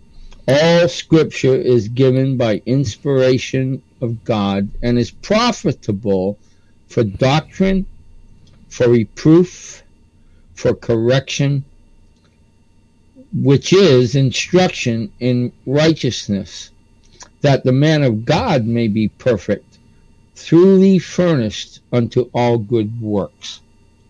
And all these topics today that that you've been addressing, and all the contributions of the people that have come in and spoken about these things, they inspire me because they're truth-based. Okay? Samuel brought up a subject earlier, and Don was on the call, and about standing for what you believe in. And this is very important. You have to have conviction. And there is no other instruction booklet than the Scriptures that one can reliably stand upon. And if you do that with conviction, then guess what? He's going to be on board with you because you're on board with him, the author of this. It's by inspiration. It's the you've mentioned this sentence or description. It's from the breath of Yahuwah. It's like the ability to be a belligerent claimant, Doug. You got to have that underneath you before you can be belligerent. I don't mean, beating somebody with a baseball bat. I just mean standing on your position and your convictions. If you don't understand the basis of them, you can't stand very firm on it. Well, another thing, what our Heavenly Father expects us to be is like Him. He sent His Son for our salvation, in a sense, okay, for our forgiveness. There have been instances where I've, being in kind of a street warrior, I stood up for someone. He was being bullied in high school, and I came in and just stepped in front of him because he was going to get beat up. And I fought this guy and beat him up. And I didn't get any thanks from the guy I saved there from that situation. It didn't matter to me. There are just elements of bullies and evil and this kind of thing. That's all these guys are, is a bunch of bullies. Yeah. I mean, really, that's all they are. And it's kind of, I'll just finish with this. There's, Brent, you'll probably be able to relate this specific scripture, but it's a prophetical statement that when the judgment comes and the devil himself is pulled in by the Father's angels and people are looking at him and they go, this is what ruled the world? This is what we were afraid of? That's correct. Okay, so I'm done. Thanks. That's exactly what you do, Brent. is you step through that wall of fear. Hey, Bob, welcome back, bud. Yes. Hey, Brent. A lot of new listeners I know beyond who's on the board. And we throw the words religion around, and quite frankly, I doubt most people have any idea what it means, because we have this modern concept of going to worship by singing songs and raising our hands, and we're dedicated if we go every week and we try to be a good person, and that's so much hogwash. The whole idea of what the word religion actually means when you put it in the context of the founding fathers and where you're at in terms of their intent with freedom of religion. It wasn't freedom to worship, it was freedom of association. That's why it's in the First Amendment. No, that's right. I agree. That's right. It's good. The idea that religion is more than just a Sunday thing, and it's a structuring of society and how you want to, what society you want to be in, what private associations you want. Your whole life. And the other thing is the idea a couple of days ago, Cody was on, and something came up about the Amish, and he was talking about them, and he brought up, Romans 13, the whole thing with being submissive to government. And I have one word, exousia. It has nothing to do with being submissive to government. It has everything to do with your freedom under God's jurisdiction and how you choose to be free under God. Mm-hmm. And man, that has been perverted so badly and so well at the same time to our detriment. Mm-hmm. And the other thing I'll bring up very quickly is the analogy of, and almost any time you bring up an analogy, it falls short in some manner, but still they're illustrative because it gets the concept across. Mm-hmm. And the idea of men and women being equal, I'm fine with that, but let's define our terms of equal, and equality and equity are not all the same thing. You may have equal value, but it doesn't mean you're playing the same position. The football team quarterback and the football team right tackle are not interchangeable. True. They never have been. They never will be. True. You can spread that analogy through so many other structures. Mm-hmm. And it doesn't mean one's more or less valuable, because if you take him out of there, you're going to lose. Mm-hmm. But yeah, you take the tackle the out. Structure is there for a reason. You take the tackle of course, out. As the father of three daughters, I get a lot of chances to illumine on that, or bring that forward, because they're just so much of modern society that's based on, well, you can be equal, and that's really misunderstood. I yield. Thank you, Bob. Yeah, no, I agree, Roger. I don't want to. I was going to say, I could say, but is it time to wrap up? Well, it's pretty Bob, close. I was just going to say they may be equal, but you take that tackle out of there, your quarterback ain't going to be in there very long, probably. Hey, Brent, did Anna buy all the common lawyer's translations of the Bible too that day? Well, I didn't have those out on the table back then. I had it, but we were printing them just one at a time, and it was more in the incipient state of, it wasn't being put out there to the public, and people weren't asking for it. So the answer is no. No, she didn't. But that translation of the Bible, the winterized version, as some people call it, you can go to commonlawyer.com and read about it and why I did it and all those kind of things. But, and what my understanding of translation is to be, there are two fundamental ways to translate ancient texts. And one of them, and this has come from Bible translators. One of them, a fellow named Nada, he popularized, which is popular now, like the New International Version, the dynamic equivalent approach, where you read a phrase in the original tongues, the Greek or the Hebrew or the Aramaic, and then you just think about, well, how would that phrase be put in English, and then you write that. That's not translation. That's just mush. That's all that is. It's not paying attention to what Jesus Christ said, every jot and every tittle shall come to pass. So you want to be as accurate as possible, word for word as much as possible, and grammar for grammar as much as possible.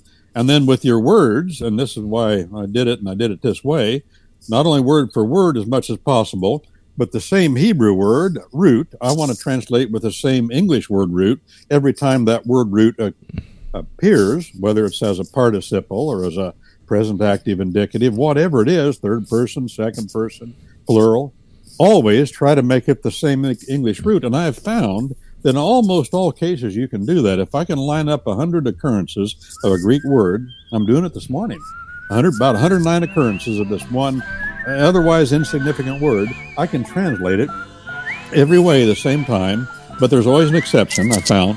But still, I want to make it look like, and to get across the stressing of those words to the reader that the original writers had. And that means, here's a good test to back translate. If you back translated my translation into English, how close would you get to the original text? That's a good test for a good translation. Well, if you translate and do away with the dynamic equivalence approach, then you can translate that way. It takes a lot of work, a lot of tracing of words. And I think that's all I've ever done for the last 10 years is trace Greek and Aramaic and Hebrew words through the Bible. And then you notice other things around them. You try to match the grammar with the grammar. But no, she didn't buy that thing. Are we off yet, Roger? Well, we're just about to. commonlawyer.com is how you can get more Brent. Go to the events button. You can see how to get him on church, Saturday and Sunday, and Sunday in church. And then Thumper, his cohort Thumper, and I follow him for 2 hours for those of you that will like to get involved in that. That's where we are on Sundays. Glad to be over there with you, Mr. Brent. Mm-hmm. Oh, yeah, we'll see you Sunday, and then I'll be on tomorrow, Patriot Soapbox. Thank you all for your comments. This is profitable. John, who has stepped in a couple of times here from Wisconsin, is one of our newer listeners, and he's taking your course on Saturday. Aren't you, John? Yeah. Yes, I am. I'm just getting through, Brent, the foreword to your translation of the Bible, and man, it is, and I speak Greek and write it, and it's wonderful, and I'm a little bit tardy in getting my assignments in. I think I'm the second place on the course. Shame on you. I pleaded my case to Francine, and she said it's all good. But she did she? Oh, okay. I got locked up. I went on a little holiday, so I kind of stopped my studies for a bit. But that's no excuse. But thank you very much. I appreciate your kind words. Also, on Fridays here, Jim Ram plays a replay, so we don't have to turn the board over to him.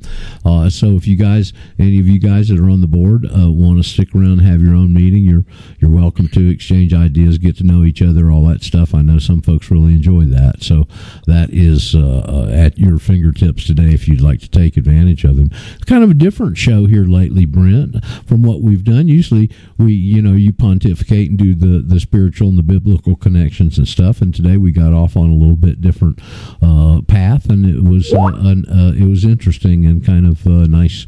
It was a nice show today. Well, I felt that way too, and I appreciate the participation.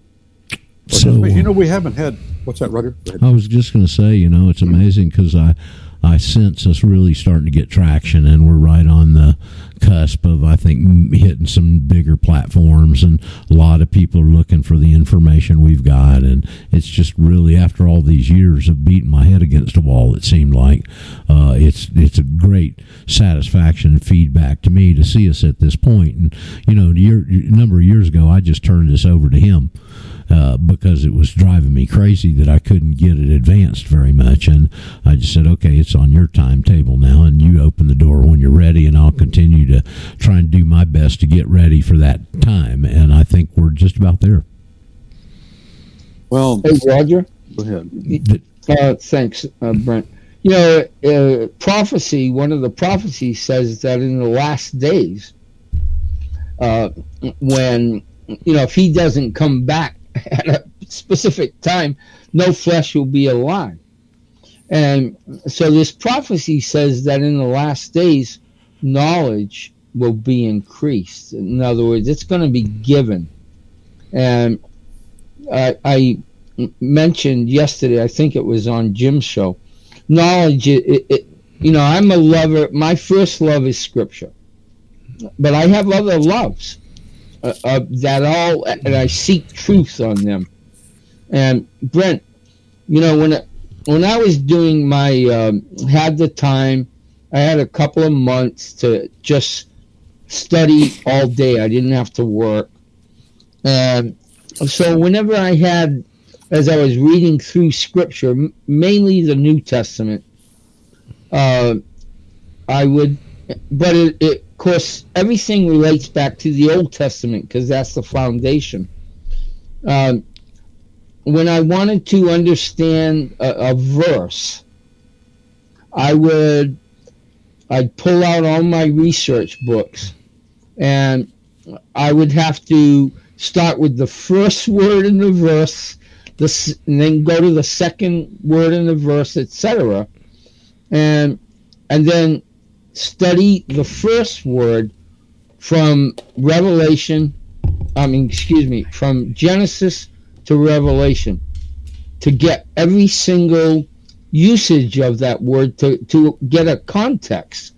And that's the way I did my research. And I'm sure that's the only way to really research it, is to get it, study one word. Then once you've gone through, sometimes there might be hundreds of this word used, and then the next word there might be 5. But you have to be thorough in your research if you're really serious about doing research. What do you think about that? I say with Trench. Bernard de Clairvaux Trench. He was an Englishman with a French name. I suppose he was. That came from he was probably from the Normans or something. But this has been a couple of 100 years ago. He said, "I'm a word man. I attach the highest importance to words." And then you can add to that: when men lose the meanings of words, they lose their lives, their liberties, and their properties. Listen, everything in the Bible, everything in law, everything in the Constitution, everything is governed by words. Yep. God governs by words. Is it any wonder that the creatures that he crowned his creation with, he made them, he says, out of his imagination, his image, he imagined us, and then he made us? Is it any wonder that he has delegated to us the authority to govern with words? Words are not some things, words are all things. And when it comes down to understanding law, don't kid yourself, there's no mystery, as far as this goes, is just a matter of looking at every word and parsing every word and saying to yourself, as we said yesterday in our grand jury class, when it comes to writings of legal significance, the hermeneutic, the rule of interpretation that has never wavered is that every word must tell.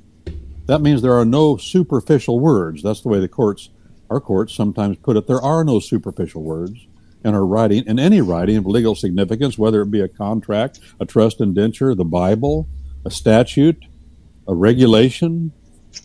There are no superfluous words, and it's the job of the interpreter. And you take the Bible. You've got a book that God has breathed out. You said a while ago it's inspired. You quoted the Bible. That word inspired is theopneumatos.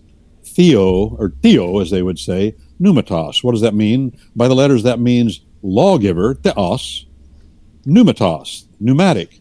It means air in Greek, air, breathed. It is breathed out. Inspired means breathed in in Latin. So it's backwards, but it gets the sense in our English tongue. But it's really the expiration of God. And he expires his breath, and the analogy that's created is this is a record of what God said as air came over his vocal cords. That's what this is. And it will always come to pass without fail. Yeah, and every word. Every one of his declarations. Yeah, every word.